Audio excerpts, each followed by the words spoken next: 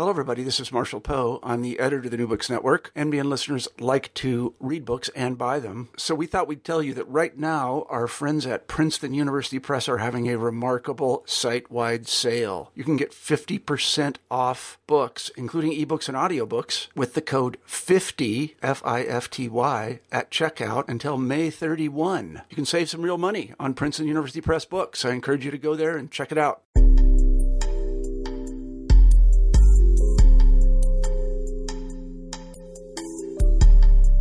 Welcome to New Books and Gender Studies. I'm the co-host of the channel, Lillian Barger. Today my conversation is with Daniel K. Williams, an associate professor of history at the University of West Georgia. His book, Defenders of the Unborn, The Pro-Life Movement Before Roe v. Wade, published by Oxford University Press, is the topic of this show. Williams portrays the origins of the pro-life movement not as a reactionary and anti-feminist one, but rather as a New Deal-inspired crusade for human rights and part of a progressive Catholic social agenda.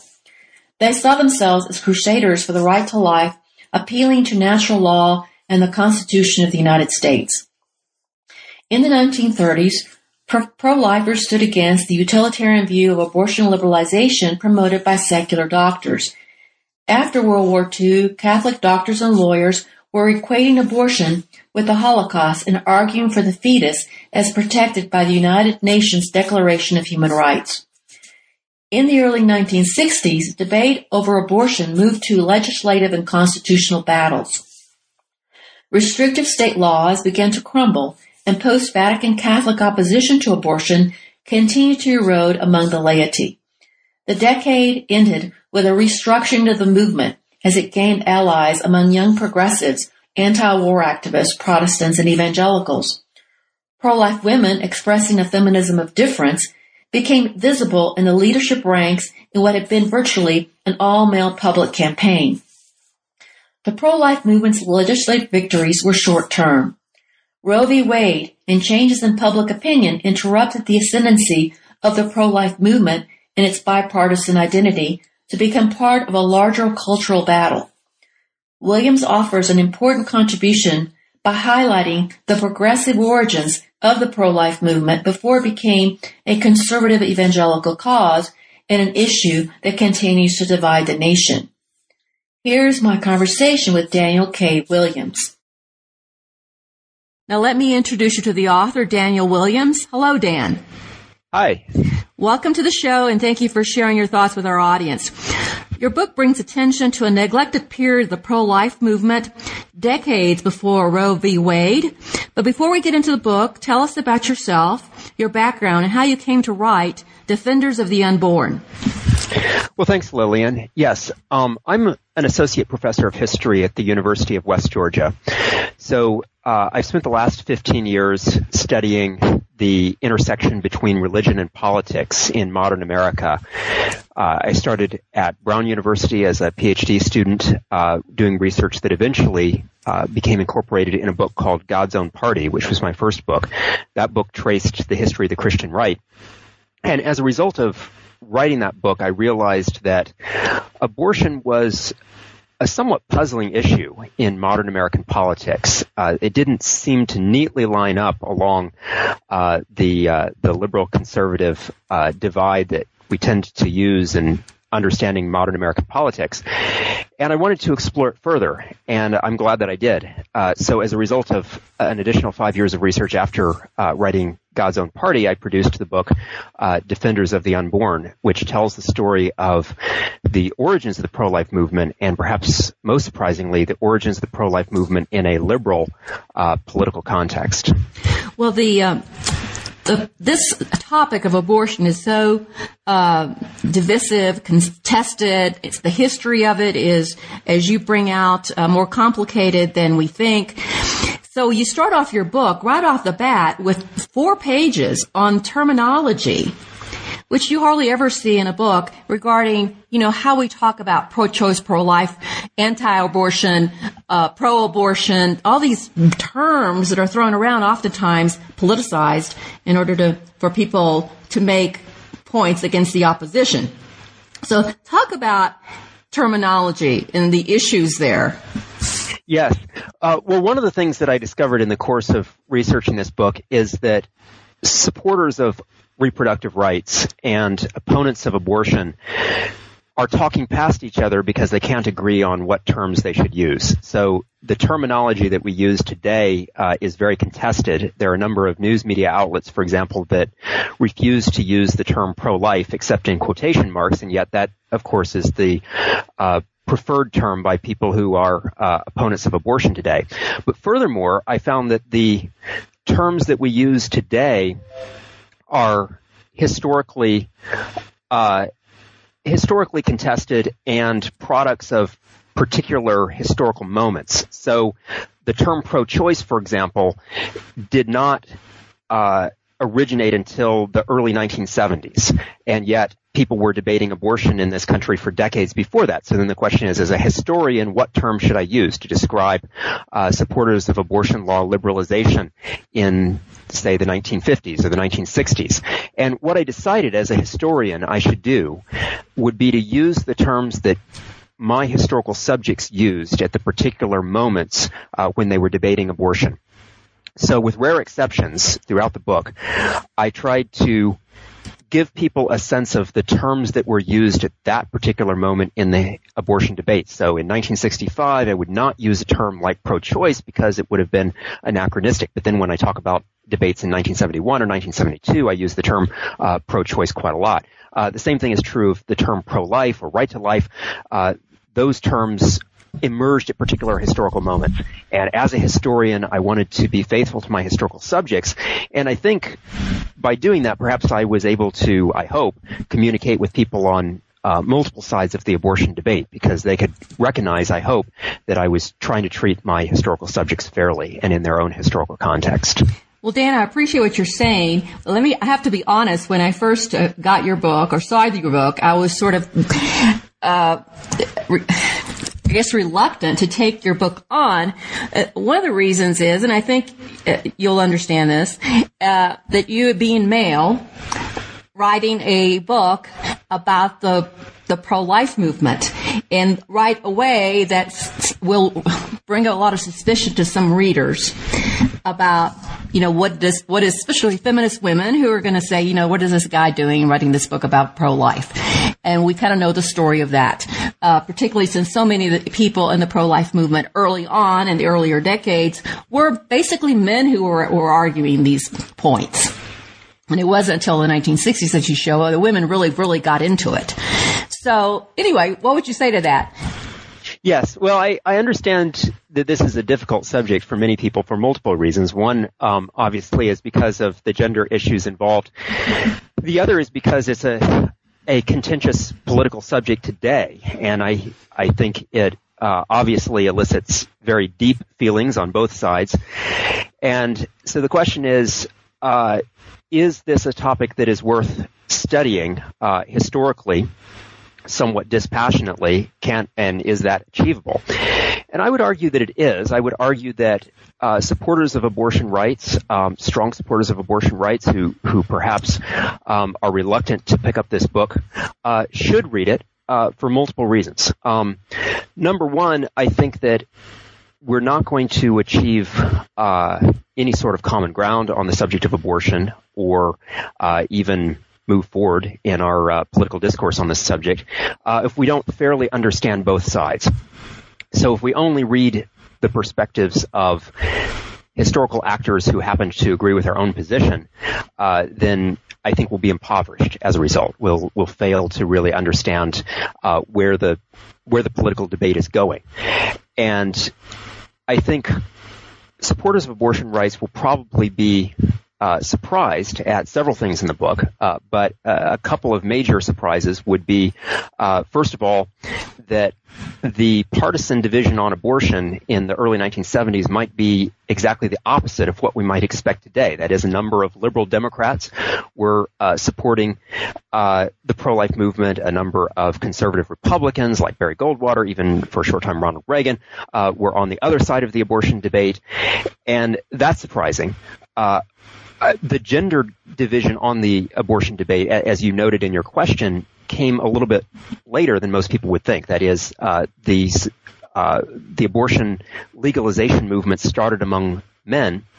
And then when it became a gender issue, it was not necessarily a division of women versus men. Rather, it was a division among women, that in the early 1970s, there were numerous women who were leading the pro-life movement, and of course, numerous women who were in support of abortion rights. But nationally, women were more likely than men to oppose abortion in the early 1970s. And so with surprises like that, I hope that readers would be intrigued enough to pick up the book, to try to grapple with some of the issues, and to see if perhaps reading the book gives them a different perspective on the historical trajectory of the issue, if not necessarily the political issue itself. Well, Dana, I want to say that you did a really good job of a very fair, historically centered piece of work.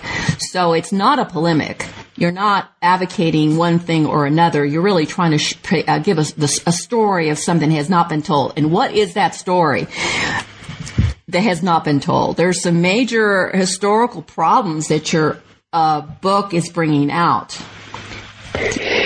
Yes. First of all, I make the claim that the pro-life movement started long before Roe v. Wade. And that, I think, runs counter to the assumptions of most historians in the field, most journalists in the field. The general line of reasoning is that Roe v. Wade produced our modern abortion debate, and that it was a backlash against Roe that produced the anti-abortion movement. And what I show is that actually this debate about abortion began at least as early as the 1930s. So the pro-life movement predated Roe by decades, and as an organized movement by several years. But furthermore, more intriguingly than that, I argue that the pro-life movement began as a liberal political movement, and it was liberal for multiple reasons. It was liberal because it was rooted in human rights ideology that was associated very closely with post-war liberalism and with New Deal liberalism. And furthermore, it was liberal because most of the major pro-life leaders, activists in the late 1960s and early 1970s thought of themselves as liberals. Many of them voted Democratic. Most of them voted Democratic, actually. And they were supporters of the civil rights movement, of the anti-war movement. They thought of themselves as pursuing liberal political initiatives. And so as a result, the pro-life movement emerged as a movement that was really not a good fit for the Republican Party. And then, as a result of developments that I described toward the end of the book, it ended up being associated with the Republican Party, but it was never a natural fit for that party. And I think one of the reasons that the abortion debate has proven so intractable today and has often been so misunderstood is because the partisan polarization on the issue does not make natural sense. Okay, for listeners who are not aware of the history, don't know the history of abortion rights except after Roe v. Wade, let's go back to the 1930s that's kind of where you begin. What was the situation culturally and legally regarding abortions? What was the consensus, if there was one? Abortion was illegal everywhere in the United States. The state laws varied on abortion in the 1930s. There were a few states, for example, that would allow abortions in exceptional cases regarding dangers to a woman's health. And most states, though not all, allowed for abortion in cases in which a woman's life was endangered. But there were numerous illegal abortions. The best estimates, although the estimates vary widely, but the best estimates are that perhaps 200,000 illegal abortions per year occurred in the country in the 1930s. And so there were a few doctors who said that perhaps the law should be changed to allow women to obtain safe hospital abortions without having to resort to these illegal procedures. And when they began making that claim in several books that were published in the 1930s, there was an immediate reaction from Catholic doctors who viewed this as a dangerous assault on the sanctity of human life. Now, these the medical profession at this time in the 1930s was in agreement with the law that it should be illegal in most cases except for the life of the mother or something of that sort of thing. But these Catholic doctors that you're talking about, most of these are males. These are men, okay? And also the doctors who were advocating for abortion liberalization were also men, and they had a particular viewpoint. And I want to talk about that viewpoint so we can understand what the pro-life viewpoint actually was. Let's talk about the doctors who were advocating for changing the law and liberalizing abortion. What were some of the reasons or some of that they gave for that? Yes. Well, one of the most surprising things to me was the fact that all of these doctors that I read about who advocated for the legalization of abortion accepted what would become the pro-life movement's claim that the fetus was a human life, was a human being. And so the argument that they made in favor of legalizing abortion was utilitarian. They did not ground their argument in women's right to privacy or women's right to equality, which of course would be the later claims of the feminist version of the pro-choice movement. Instead, they argued that although abortion was an evil, and in fact they even used that word on occasion, evil, to describe this, it was the lesser of two evils when compared with the fact that at least 5,000 women per year, according to many estimates, were dying as a result of these illegal abortions, and approximately 200,000 or so illegal abortions were occurring anyway. And so they compared the anti-abortion laws to prohibition, which by the mid-1930s it looked like a failed experiment, and they said that just as prohibition had failed to deter people from drinking, so the abortion laws were obviously failing to deter people from having abortions, and instead they were driving thousands of women per year to their deaths. So in order to prevent this situation, the law should allow for abortion in at least some cases. Most of them didn't say that abortion should be legal in all cases, but they said that at least for dangers to a woman's health, suspected fetal deformity, maybe even socioeconomic considerations, abortion should be legal at a doctor's discretion. And the Catholic physicians rose up against this, and you cast them as being progressive. Yes. And what do you mean by progressive in that 1930s progressivism? They were strong supporters of the New Deal. They believed in helping the less fortunate, and they believed in the creation of a society that would value all human life, and that would value the lives of workers, that would value the lives of the poor, and that would certainly value the lives of the unborn. And they argued that their opponents were utilitarian in their value system. That is, that they were arguing that some lives could be sacrificed for the greater benefit of society, for the lives of others, and they said that was a very dangerous assumption. It was the sort of assumption that would lead to an erosion of all of the liberal values that they held dear and that they associated with the New Deal. So they thought of themselves as defenders of the New Deal political order and of a Catholic social vision for society which believed in protecting the rights of everyone. They also had a kind of a slippery slope argument, right? If you allow abortion, then you're going to allow killing people who are disabled, who don't fit, who are a burden to society, and you can just keep going. Why just stop at abortion?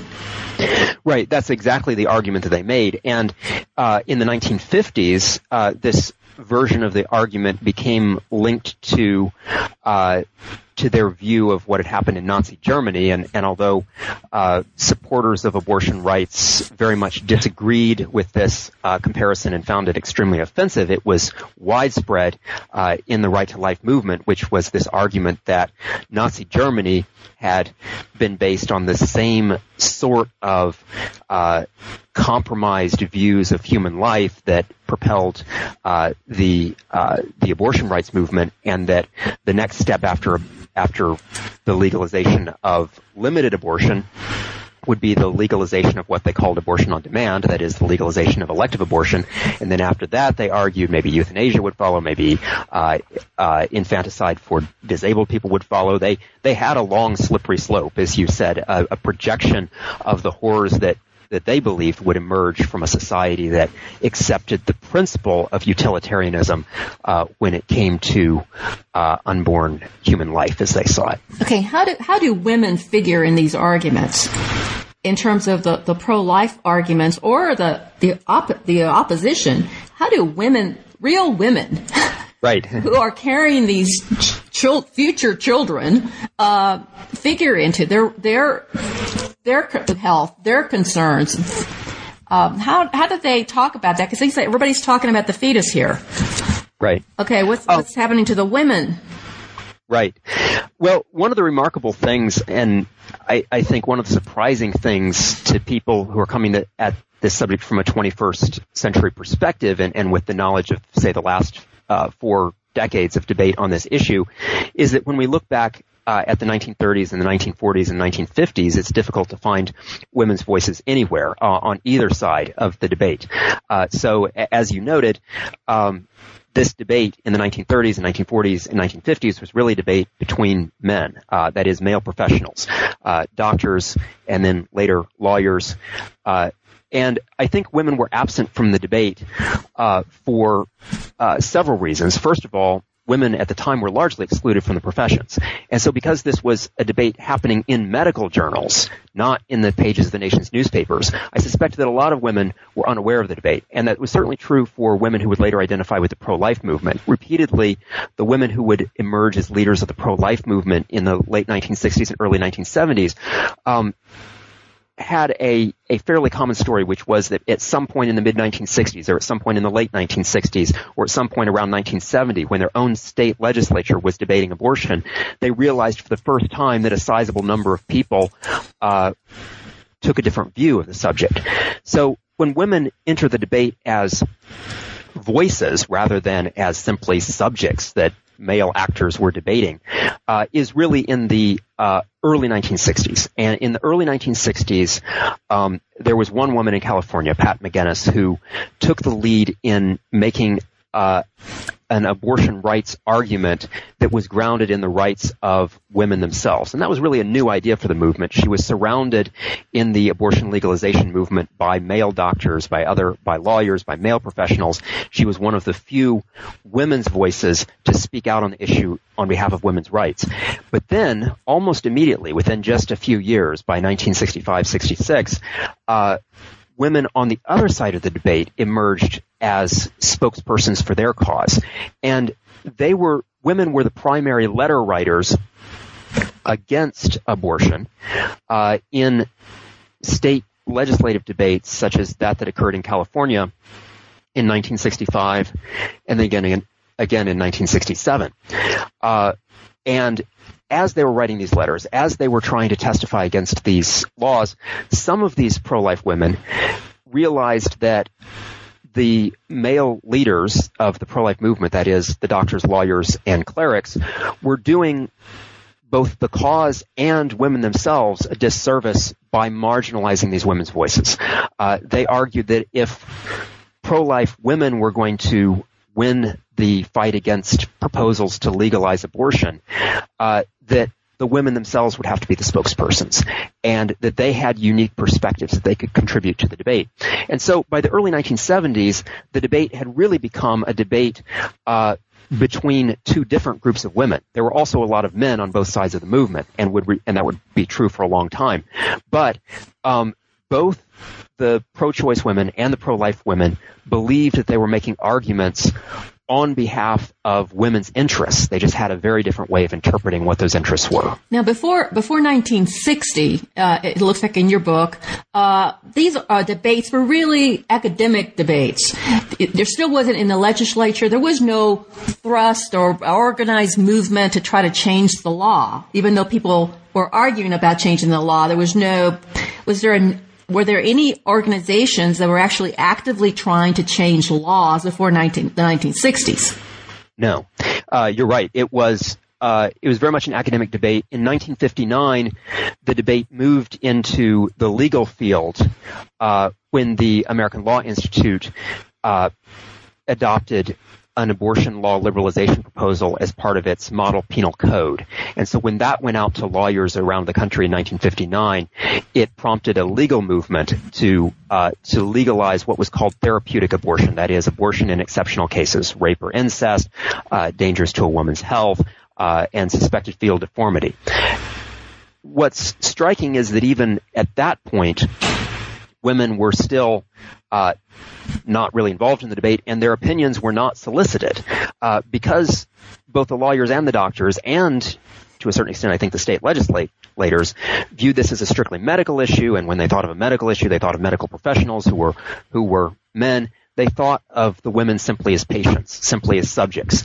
And so even as the debate became a political debate in the early 1960s, women's voices were not heard until women, in response to some of these legislative proposals, began speaking out on their own. On the pro-choice side, some women, like Pat McGinnis, said these laws are far too restrictive. The proposals that the American Law Institute was making were proposals that would leave women without access to abortion in the vast majority of cases. Whereas on the other side, for women who would emerge as leaders in the Right to Life movement, when they heard about these proposals, they viewed these proposals as an attack on human life and as an attack on their own view of women as mothers, and so they mobilized on the other side. But in both cases, women had to take the lead in their own right, become actors, and interject themselves into a debate that I think men were happy to have on their own without consulting women, even though, of course, this very much concerns women's bodies. Now, the pro-life movement before then never was really one gigantic movement that was monolithic. There were a variety of opinions about abortion, what could be allowed, what could not be allowed, and also the idea that nothing should be done because it was more private morality that could not be regulated. And it's true that abortion laws are very difficult to enforce. History has already shown that. And so there were some people who were pro-life who maybe held back and said, we can't really do anything with this. This is a private morality issue. Was that an issue that was also taken up by the advocates of abortion, that, hey, this is a private morality issue, this is a private idea or choice? It wasn't a woman's choice at that point, but was that idea there? Yes, and especially in the mid-1960s, as the Right to Life movement began organizing and showing up at state legislative debates, supporters of abortion legalization commonly made the argument, and this argument was especially associated with the California Episcopal priest Lester Kinsolving, the argument that because Americans disagreed about the point at which human life began and therefore disagreed about abortion, the government should not take one particular religious view, which he argued was what the abortion laws had done, take one particular religious view and impose that on the rest of the population, that instead people should have the right to make these decisions. And at first, in the mid-1960s, most of the people would have emphasized the doctor's right to make the decision. But, of course, by the early 1970s, the person making the decision had shifted from the doctor to the woman, and ever since then in the reproductive rights movement, the emphasis has been given to the woman's choice rather than the doctor's choice. But yes, that wasn't an argument. The argument that the pro-life movement made in response was that while some issues of morality should certainly remain in the private sphere, if it's an area in which human life is at stake, then the government has a responsibility to intervene in order to protect human life. Now, for the most part, in your history, Catholics are really the ones who are doing this advocacy for against abortion, and Protestants are not buying it. And one of the reasons that you note is the whole issue of contraception. The contraception was becoming much more acceptable, particularly among Protestants, and the Catholic pro-life people were sort of tying contraception and abortion together. Yes. So can you talk a little bit about how contraception sort of muddled the whole debate? Because it was all thrown together and other people wanted to separate it out. Yes. The Catholic Church became, after the 1920s or 1930s, the leading church body in the United States, and really the only prominent one that was strongly opposed to the use of contraception. Most Protestant groups, especially the mainline Protestants, made peace with contraception, officially endorsed the practice after the 1930s. So because the Catholic Church not only taught against contraception, but also attempted, in the case of some New England states, such as Massachusetts and Connecticut, to enforce its views through public law, that is, by campaigning against efforts to rescind prohibitions on contraception that had dated back to the late 19th century. The Catholic Church, therefore, made a lot of enemies among Protestants who resented the idea that the Catholic Church was attempting to impose what looked like simply a matter of Catholic doctrine on the rest of the population by denying others the right to contraception as they saw it. And because the Catholic Church linked its arguments against abortion with its arguments against contraception, arguing that both sets of arguments were grounded in the same natural law principles, it therefore became easy for Protestants in the early to mid-1960s to start dismissing the Catholic arguments against abortion as well. It looked like the same sectarian fight. And one of the reasons I think that the pro-life movement succeeded in becoming a national movement rather than ending up in the dustbin of history, as to a large extent it appears the Catholic campaign against contraception did, is because a number of Catholics recognized in the mid to late 1960s that they had to reframe the abortion debate. They had to reframe the pro-life arguments to completely dissociate themselves from the Church's teaching on contraception. While not denying the Church's teaching on contraception, they argued that that was really irrelevant to the arguments they were making against abortion, that abortion was in a completely different category. And they attempted, somewhat successfully, to get allies among Protestants, many of whom, probably most of whom actually, strongly supported the use of contraception and yet had serious qualms about abortion. Okay, so this was really interesting to me how the Catholic pro-life movement basically changed their strategy in order to enlarge the movement and have more weight. They had to somehow appeal to Protestants because the Catholics were the minority. So you're saying that they did this by decoupling abortion from contraception. And there was also the issues of sexual morality that was also tied up in there too. And they were trying to get that out of there too. Yes.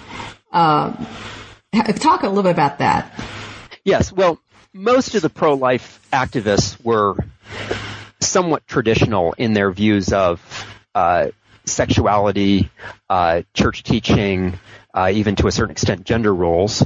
But they were also political liberals. They, like the majority of Catholics, supported the New Deal, even to a large extent the Great Society. They supported the general concept of human rights, of universal human rights. They supported the idea of a state that cared for the well-being of others. And so there were multiple sets of beliefs on which they could ground their pro-life activism. And up until the mid-1960s, while many of them did ground their claims for the rights of the unborn in human rights ideology, in New Deal liberalism, and claims to care for the less fortunate, they also linked it to their sexual conservatism. That is, in talking about abortion, they might bring in discussions of contraception. They might bring in discussions of their objection to sex outside of marriage. But after the mid-1960s, recognizing the failure of this, a number of people like Father James McHugh, who played a leading role in forming the National Right to Life Committee, which became the nation's largest anti-abortion group, made a conscious decision, a decision that actually we have documentary records of, and I quote from some of those records in my book, a conscious decision to stop talking about contraception and to welcome people into the movement who did not share their views on contraception, and in the case of a few liberal Protestants, even wanted to distribute contraception to unmarried women and girls in order to try to reduce out-of-wedlock pregnancy and reduce abortion rates. And the pro-life movement was willing to welcome these people, even though there was internal division, and even though there were a number of theologically conservative Catholics that had some objections to this. The general view in the movement, the widespread view, was that if the movement was going to succeed, people had to focus strictly on discussions of human life. They had to make arguments that would appeal to secular people, to Protestants, to Jews, to those who did not share Catholic doctrine, and they believed they could do that by using the language of liberalism. And one of the things that they did was the whole idea of unwed mothers, of supporting. Some of the women said we need to support unwed mothers and provide for their support so that they will have these babies, and instead of ostracizing them or shunning them. So there is a morality issue being against premarital sex, but you've got a woman who's not married, who's pregnant, and now you're going to offer support, all kinds of economic support to help her carry that child to term. So that is where your progressive ideas come into play with morality at the same time. Yes, and it's striking to me that many of the leaders in the pro-life movement, both women and men, but especially women, in the early 1970s, pushed strongly for not only private assistance for unwed mothers, which they very much supported, but even public assistance. So the pro-life movement favored an expansion of the social welfare program, or at least some pro-life organizations did, like Minnesota Citizens Concerned for Life, for example, and the pro-life movement in North Dakota, came out on record as in support of prenatal insurance, in support of women facing crisis pregnancies, receiving governmental health insurance and governmental assistance in other forms, in support of expanded social welfare provisions. And, in fact, they argued that the abortion rights movement, the people on the opposition, were supporting an expansion of abortion precisely because they wanted to cut social welfare costs. And while that probably was not true for the majority of people in the abortion rights movement, it's certainly true that there were some state legislators who did vote for the legalization of abortion precisely for that reason. So they argued that actually they were taking a stand in defense of women who they believed, for the most part, the vast majority of people in the pro-life movement would have believed that those women had at least made a mistake, probably even committed an act that, according to church teaching, was sinful, and yet they believed that by assisting them, by refusing to judge them, and even offering state assistance to them, that they could prevent what they saw as a far worse evil. Now, in the 1960s, there were a lot of things going on that really began to help reconfigure this pro-life movement. We have Vatican II, which weakens Catholic lay people's commitment to contraception, for one, and begins to erode even Catholic sentiment against abortion. Okay, so we have some high-profile cases that you talk about, and one of them was very interesting, was the Sherry Finkbein case. I think she was the host of Romperoo, a child's program. And talk about that case, because I thought that was a very interesting case, because it was very, very visible and public. Right. And it was really the first time in 1962 when that happened that newspapers began publicly talking about a specific woman's abortion for the first time, and debating that and even sympathizing with it. So what happened is that in the summer of 1962, Sherry Chesson Finkbein, who was married with several children of her own and who was a national children's television star, had a very pro-family image, became pregnant. It was a pregnancy that she and her husband wanted, but in the early weeks of the pregnancy, she found out that a thalidomide-based tranquilizer that she had been taking was known to cause birth defects, and she panicked and she decided that she needed to terminate her pregnancy rather than risk giving birth to a severely deformed child. So she went to her doctor in her hospital and probably would have been able to have the abortion even though technically it was not legal. There were hospital abortion committees everywhere in the country at that point, and it was relatively easy for an upper middle class professional woman to get an abortion at a hospital if you could make a plausible case that that in the eyes of the doctors there was a good reason for it. So even though Arizona law allowed for abortion only in the case in which a woman's life was in danger, the doctors were willing to sign off on this. However, she made the mistake of then going to the press and telling them about what she was doing before the abortion took place. And at that point, the hospital abortion committee panicked, the legal apparatus in Arizona panicked, and this became a national debate. Sherry Cheston Finkbein and her husband realized they would not be able to get an abortion anywhere in the United States at that point because under strict interpretation of the law, suspected fetal deformity was not grounds for illegal abortion, even though, as I said, there were a lot of hospitals that would be willing to grant that as long as it was private. But now that this was public knowledge, she and her husband traveled to Sweden. They had the abortion there, then came back to the United States.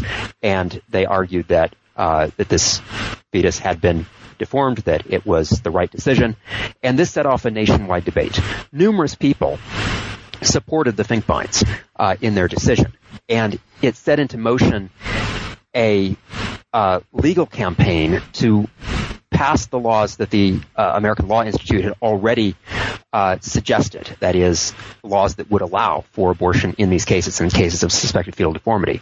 But in the view of many Catholics who believed that human life began at conception, this seemed to be, to use your word earlier, slippery slope. It was the beginning of a dangerous slippery slope, because they argued that if one said that the fetus's life could be terminated on grounds that it was deformed, then why not kill newborn babies who were also severely deformed? What would stop this slippery slope from advancing into infanticide? And what did it say about the country at that very moment that so many people who otherwise said that they opposed abortion and who thought that perhaps this fetus had value that should be protected in law, nevertheless said, if there are suspected fetal deformities, then perhaps an abortion could occur. And so, once again, this debate between a utilitarian argument and an argument of absolute rights for the fetus once again entered the public sphere, and this time, because this was a nationally covered issue in the nation's newspapers, it spilled out of hospitals, medical conferences, legal conferences, and actually spilled into state legislatures, pages of people's newspapers, and churches. There was one thing that was in this case that I thought was really interesting. You talk about these hospital boards that would make these decisions about whether an abortion was justified based on these very restrictive abortion laws. The idea of the health of the mother extended beyond, became more than just the physical health. It became about the mental health of the mother. So right. That I think, didn't Sherry Finkbein claim, or there was a claim that she would have couldn't bear having a deformed child, and it would depress her, and she might have commit suicide. There were all these mental health things that were brought into it. It wasn't just the physical health any longer. Yes. The state abortion laws, which had been passed in the late 19th century, said that abortion was illegal except in cases in which a woman's life was in danger. There were a handful of states, fewer than 10, that would extend the permission to abortion in cases when a woman's health was in danger as well. But most states said that abortion was legal only when a woman's life itself was in danger. And, of course, when the legislators in the late 19th century had passed that law, they had in mind a situation that was relatively common in the late 19th century, which was a pregnancy that would likely cause a woman to die immediately if a woman tried to give birth. This, of course, was before the era of the safe C-section, and so, as we know, of course, the C-section is very common today, and if you can imagine a significant number of those cases being brought to term, but without the ability to deliver except vaginally, then this would be a case in which a significant number of women would face the choice between abortion or death. By the 1950s, those cases had become extremely rare, just as they're rare today. They were not non-existent, but they were now extremely rare because there was a safe C-section by the 1950s. There were antibiotics. There was improved medical care. And so hospital abortion committees, which were a phenomenon of the post-World War II era, hospital abortion committees often, though not invariably, would allow women to receive abortion for what they called psychiatric indications. And by the late 1950s, this had become by far the most common reason for abortion. Psychiatric indications meant something similar to what you described. That is, a woman would say that if she didn't have an abortion, that maybe she would be a suicide risk, and a psychologist would sign off on this statement, and the hospital abortion committee would approve this on grounds that they had saved a woman's life. But to opponents of abortion, especially to some of these Catholic doctors, this looked like rank hypocrisy. They believed this was violating the intention of the law, at the very least the spirit of the law, if not the letter, and they wanted to put an end to this. Now, up to now, that we're talking the 1960s, before the feminist movement really starts rolling, the advocates for liberalization of abortion laws are arguing from all kinds of angles, but they still are not arguing from what the feminists would come out with, and that was the right to choose. Yeah. Which was a completely different argument. It wasn't so much about the health or the betterment of society or controlling population or all the kinds of different. It was about fundamentally the woman having control over her own body. Yeah. So talk a little bit about that and how that changed the entire debate. It changed the debate significantly. It did. In 1967, the National Organization for Women now passed a resolution saying that they believed that all laws against abortion should be repealed, that a woman should have the right to make that decision herself. And that, at the time, was a radical proposal that the vast majority of Americans did not support. Public opinion polls in the mid-1960s showed that perhaps about 15% of Americans supported that idea, at most. But because of the success of the women's rights movement, because of the changes in societal opinion about women's rights and gender roles, that number increased to about 40% by the beginning of the 1970s. There were a significant number of Americans who changed their opinion on abortion sometime between about 1967 and 1971. And in addition, the abortion legalization movement itself changed its language. So by the end of the 1960s, what had been the common demand on the side of the abortion liberalization advocates in 65, 66, 67, which is that they could simply liberalize the existing law while still preserving the general framework in which abortion was not legal in most cases.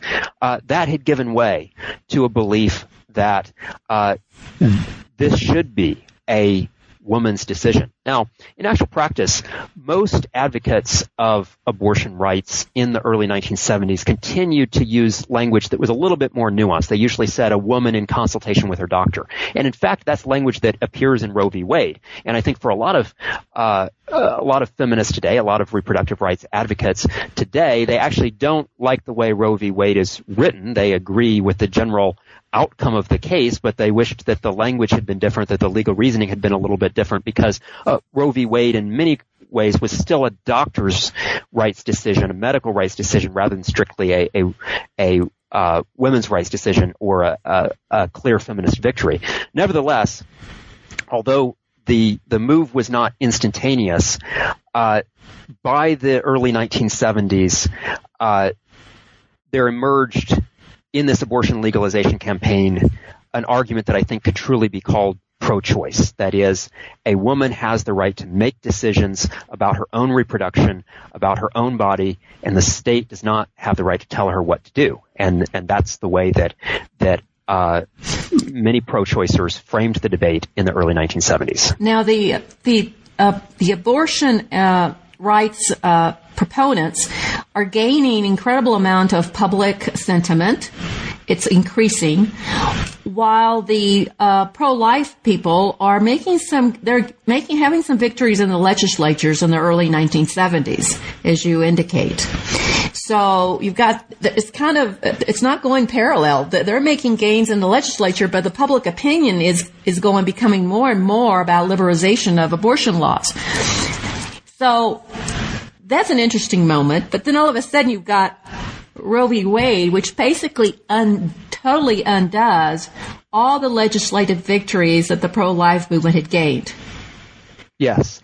I think a lot of people are not aware of the legislative history on abortion immediately before Roe v. Wade. And what I point out in the book is a story that I think may surprise some people. But between 1967 and 1970, the pro-life movement suffered a string of defeats.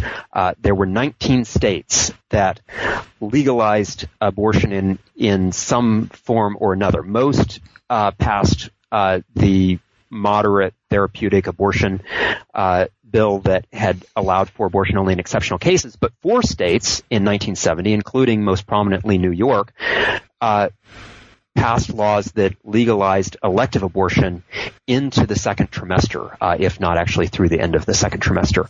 And so it looked like a major defeat for the pro-life movement. By December 1970, or by the fall of 1970, any woman who could find a way to travel to New York and pay for a hospital abortion could have a legal abortion, no questions asked. And then the pro-life movement changed their strategy. They began using fetal photographs. They began using more graphic descriptions of abortion, and they capitalized on a public discomfort with what was called abortion on demand. The idea that a woman could simply walk into a hospital and terminate her pregnancy in the first or second trimester without giving any reason for it bothered a lot of people at the time, even though the support for abortion rights was gaining ground. And even though in 1970 approximately 40% of Americans did say they believed in the legalization of elective abortion, the pro-life movement was able, in a few strategic political campaigns, such as, say, a debate over an abortion referendum in Michigan in 1972, they were able to capitalize on public discomfort with at least second trimester abortions, and thereby swing the debate to their side. So in 1971, there were about 25 state legislatures that considered some form of abortion legalization. And pro-lifers won every single one of those debates. It was an astonishing range of victory. And then in 1972, the same thing happened. A number of state legislatures considered abortion legalization, and pro-lifers won every one except one of those debates. So by January 1973, the abortion rights movement was worried. Yes, they'd been making a lot of gains in public opinion, but they had lost in referenda, in debates at the polls over abortion in the fall of 1972. They had lost in state legislatures. Their only victory was really coming. Their only source of victory was really coming from the courts. And it appeared, at least in New York, that pro-lifers might be on the verge of even repealing the nation's most liberal abortion law. So the debate was not necessarily fully going in the side of either camp by the January of 1973, but at least politically, at least legislatively, the pro-lifers seemed to be winning.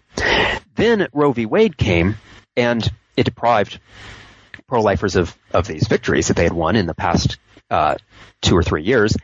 And furthermore, it mandated a change of law for all but 4 states. That is, 46 states had to change their laws to bring them into compliance with Roe, and that set off a backlash from the pro-life movement. So even though, as I mentioned at the beginning, Roe didn't create the abortion debate, Roe certainly exacerbated the abortion debate.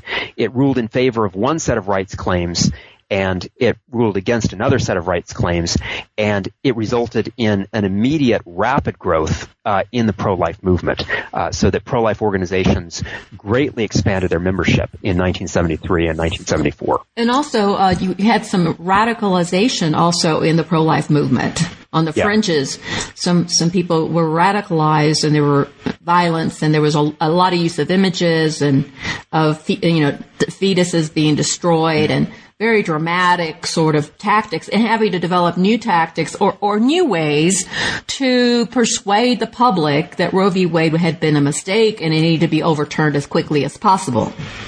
Right. The violence, so the use of violent images, of graphic images, of images that were designed to shock in a very visceral way, predated Roe, and it expanded after Roe. It was a reaction, I think, to the passage of these first elective abortion legalization laws in 1970. And as soon as that happened in New York and 3 other states, that's when the pro-life movement began using considerably more graphic rhetoric and images. But the actual violence, that is attacks on clinics, came well after Roe. It wasn't an immediate reaction. It started in the late 1970s, and it was still relatively uncommon and mostly directed against property in the late 1970s, but it continued escalating in the 80s.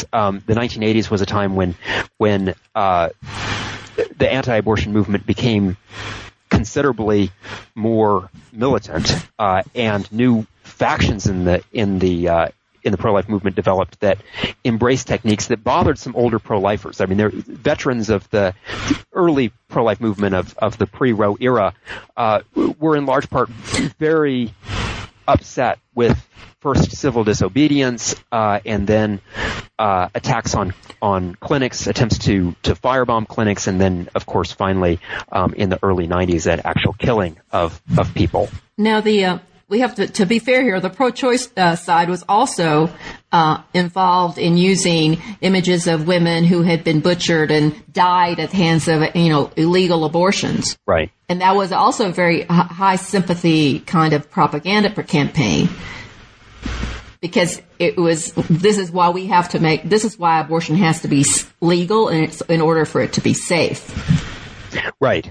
And the pro-life movement claimed that their use of such images was misleading. Of course, both sides objected to the other's images. But yes, in response to the pro-life movement's use of fetal images in the early 1970s, the pro-choice movement adopted as its symbol the coat hanger, and they began publishing pictures, not as numerous as the pro-life movement's images, but still, nonetheless, they published a few pictures of women who had died as a result of dangerous illegal abortions. And their argument was, this is what will happen if abortion laws, that is, laws legalizing abortion, are repealed.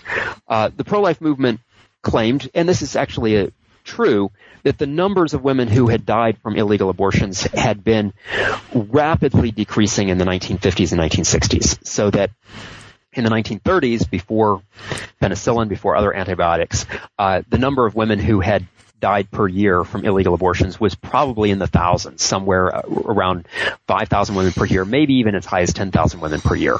But by the early 1960s, those numbers had dropped to fewer than 300 per year, and they continued to drop in the 1960s. So pro-lifers argued with, I think, validity that this claim that thousands of women were dying per year from illegal abortions was an outdated figure at best and an exaggeration at worst. But it's also true on the pro-choice side that the legalization of abortion did result in a reduction in the number of women who died from the procedure. So even though the numbers were quite low by the late 1960s, they were significantly higher than zero. There were a few dozen at minimum women died per year from illegal abortions in the late 1960s, and so the legalization of abortion did save some women's lives. And the pictures that the pro-choice movement collected of some rather graphic deaths of women, I think brought that argument to the public in a very visceral way. Well, Dan, we're almost out of time, and I've got a lot of different questions for you, but we're not going to get to them. But I do want to ask you, what do you hope that your book will do in terms of the whole debate about abortion, the history of abortion? How do you think it will play, and what would you like to see? I would like to see the book used as a way to gain a new understanding of the abortion debate as a debate between two different versions of liberalism. And so if abortion rights supporters of reproductive rights realized that their opponents were not necessarily motivated by a backlash against women's rights or by even a set of conservative political concerns, but instead recognized that at least historically, the pro-life movement's arguments are grounded in a particular set of liberal values that are actually quite similar to the liberal values that shaped their own movement, the reproductive rights movement, that perhaps this could form the basis for an improvement in dialogue between the two sides. So in terms of contemporary politics, I think this book has the potential to have a practical effect that would be beneficial. But also in terms of historical understanding, I think that this book sheds new light on the strange turns in American politics, on the way in which a debate that maybe we thought we understood actually played out very differently than what many people believe. And I hope that simply because of historical curiosity and also a desire to understand our own times and the debates of our own times, that people would want to pick up this book. Okay, thank you, Dan, and thank you to our listeners for tuning in to another edition of New Books in Gender Studies. It would be a pleasure to hear from you. Contact me through my website, www.lillianbarger.com.